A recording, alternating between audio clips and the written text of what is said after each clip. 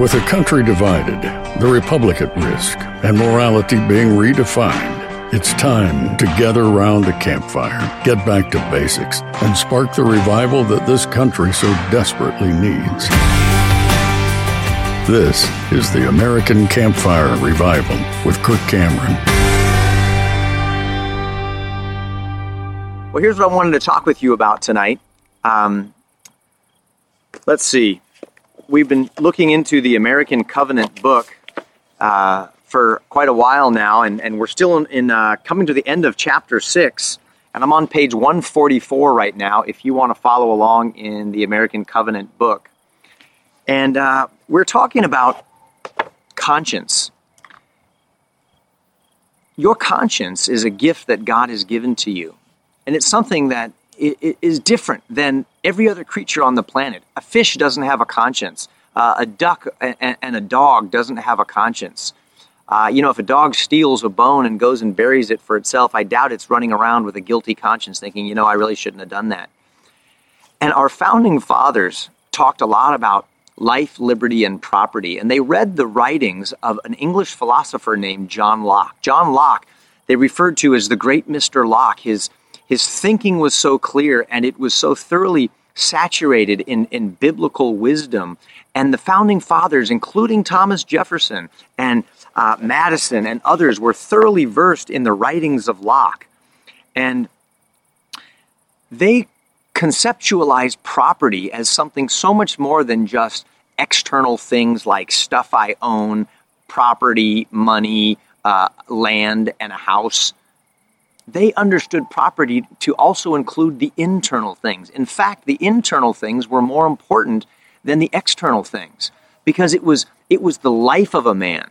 It was the conscience and the creativity of a woman that would manifest itself in outward things that you make, and that outward property is a result of the inward property. And so they saw to it to guard the inner property just as much, if not more, and regard it as sacred.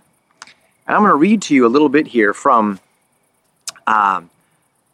Madison, James Madison. They called the father of the Constitution. He said this. He said, in one sense, a man's land or merchandise or money is his property, but in another sense, a man has his property in his opinions and in the free communication of those opinions. When you start to feel that there is certain speech you cannot say, and you're not allowed to communicate your opinions, i.e. you get canceled, or it gets called hate speech, that is a confiscation of your internal property of opinion and your freedom to be able to communicate that. That's called freedom of speech. That is your property to be able to communicate that. Now, as a member of the family of faith, we want every single one of the words that comes out of our mouth to be something that's good and a blessing to those who hear it.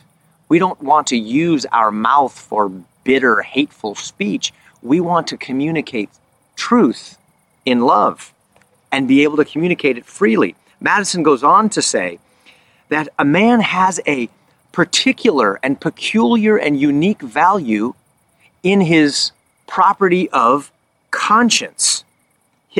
His religious opinions. What you think about God is your property. No one should ever try to constrain your thoughts about God or force you to believe something that you don't believe. That would be wrong to do that. And he has a free use in all of his faculties, his bodies, a free choice of the objects on which to employ them. In a word, a man is said to have a right to his property, and he may equally be said to have a property in his rights. Not only do you have a right to your property, but your rights are part of your property. And then this finally, Madison says, government is instituted to protect property of every sort, and conscience is the most sacred of all property. Your conscience has been said to be that inner judge in the courtroom of the mind. We've heard a lot about court cases recently. And we want the judge to be impartial. We want the judge to be just and fair.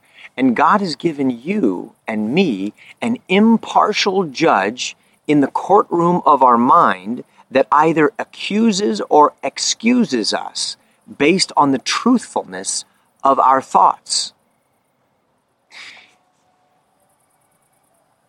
You know it's wrong to lie. Why? God's written that on your conscience. You know it's wrong to steal. Why?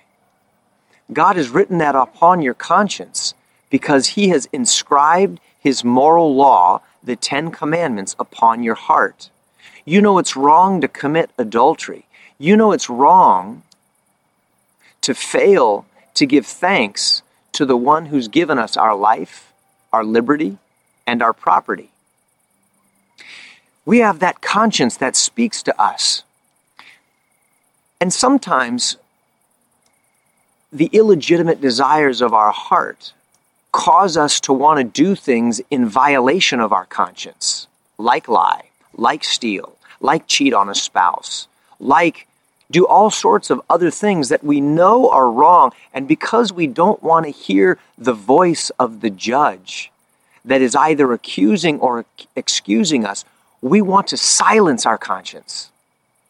And that's a very dangerous thing. The Bible calls it searing our conscience. What does that mean? Well, to sear means to deaden something. If I were to take a steak and to sear it over that fire in my fire pit right now, it would deaden the flesh on the outside. Hey guys, it's Kirk here. Did you know that another option to traditional insurance even exists out there? I get that it may come as a surprise since we're so conditioned to think traditional insurance is our only option, but that's simply not true. My family has been using Christian healthcare ministries over the last several years, and I cannot recommend them enough to other like-minded believers looking to do things differently than what we've been told to do. CHM is the faith-based alternative to insurance. And most importantly, with CHM, we know that our money is going to help other fellow Christians when they're in need. And this is how we like to steward our dollars when it comes to healthcare. Are you tired of your healthcare the same old way and want to do things the better way? I highly recommend you start by checking out CHM and see if this is an option that could work for your family's healthcare. It does for ours. It's not harder, but it's different in the best way. Learn more today by visiting chministries.org/Kirk Cameron. Again, that's chministries.org/Kirk Cameron.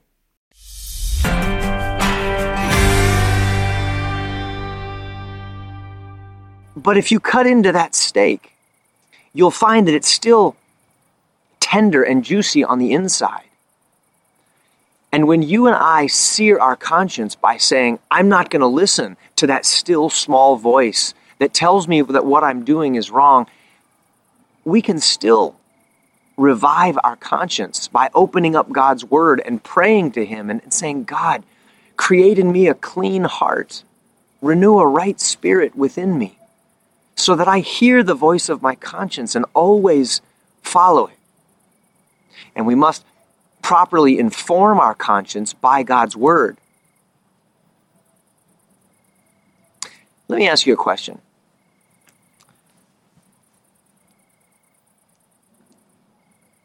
Has the government been, or anyone, the media, anyone, been compelling you to do things recently that violate your conscience? Maybe it has to do with putting something into your body. Maybe it has to do with your health care.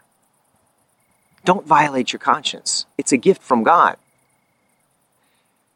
Have you felt compelled to allow other people to teach your children things in school or through the media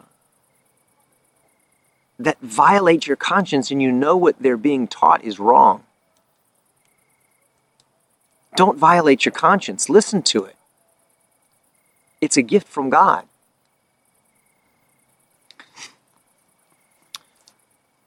You know, our conscience is this gift that actually leads us to the baby in the manger at Christmas time. My conscience tells me that when I lie, I've sinned against not only the person I've lied against, I've violated my own conscience, and I've also sinned against God because He's given us His great commandment, thou shalt not lie. When I steal something, no matter how small it is, that convicts me that I'm a thief. My conscience accuses me based on my thoughts and my actions, and God sees right down to the thoughts and intents of my heart. When I fail to love my neighbor as myself, my conscience accuses me that I'm being selfish and prideful. And I know that if I stand before God on the day that He calls me to give an account of my life, the great day when all of us stand before God as the judge of the universe, my conscience will bear swift witness against me. And your conscience will bear witness against you. And I know that on that great day I'll be guilty of violating not only my own conscience, but the moral law of God. And the beautiful thing about knowing that is that if I don't silence and sear my conscience, but listen to it and allow me to speak it to speak to me, what it does is it sends me to my knees in humility and repentance. And I cry out for a Savior, someone who can help me find the forgiveness of God. And the good news of the gospel is that on Christmas morning, we celebrate a Savior who came to solve our sin problem that we can't solve. And when we put our faith, our trust, and we rely and depend on the one God sent in the form of a child born in a manger, Jesus Christ, the Savior of the world, the one that the shepherds came to worship, who grew up and died on a cross and rose from a grave, we can find that forgiveness and have our conscience, our accusing conscience, appeased and cleansed. The Bible speaks of clean hands and a pure heart. Where do you find that pure heart? How do I silence a guilty conscience? Don't throw out your conscience. That's like taking your smoke detector in your house and throwing it out the window. No, don't do that. The smoke detector is your friend. It's like your conscience. It warns you when there's danger. Listen to it. God bless you guys. Thank you for listening to the American Campfire Revival Podcast. Be sure to subscribe so you don't miss a single episode. If you'd like to learn more and join the movement, visit kirkcameron.com.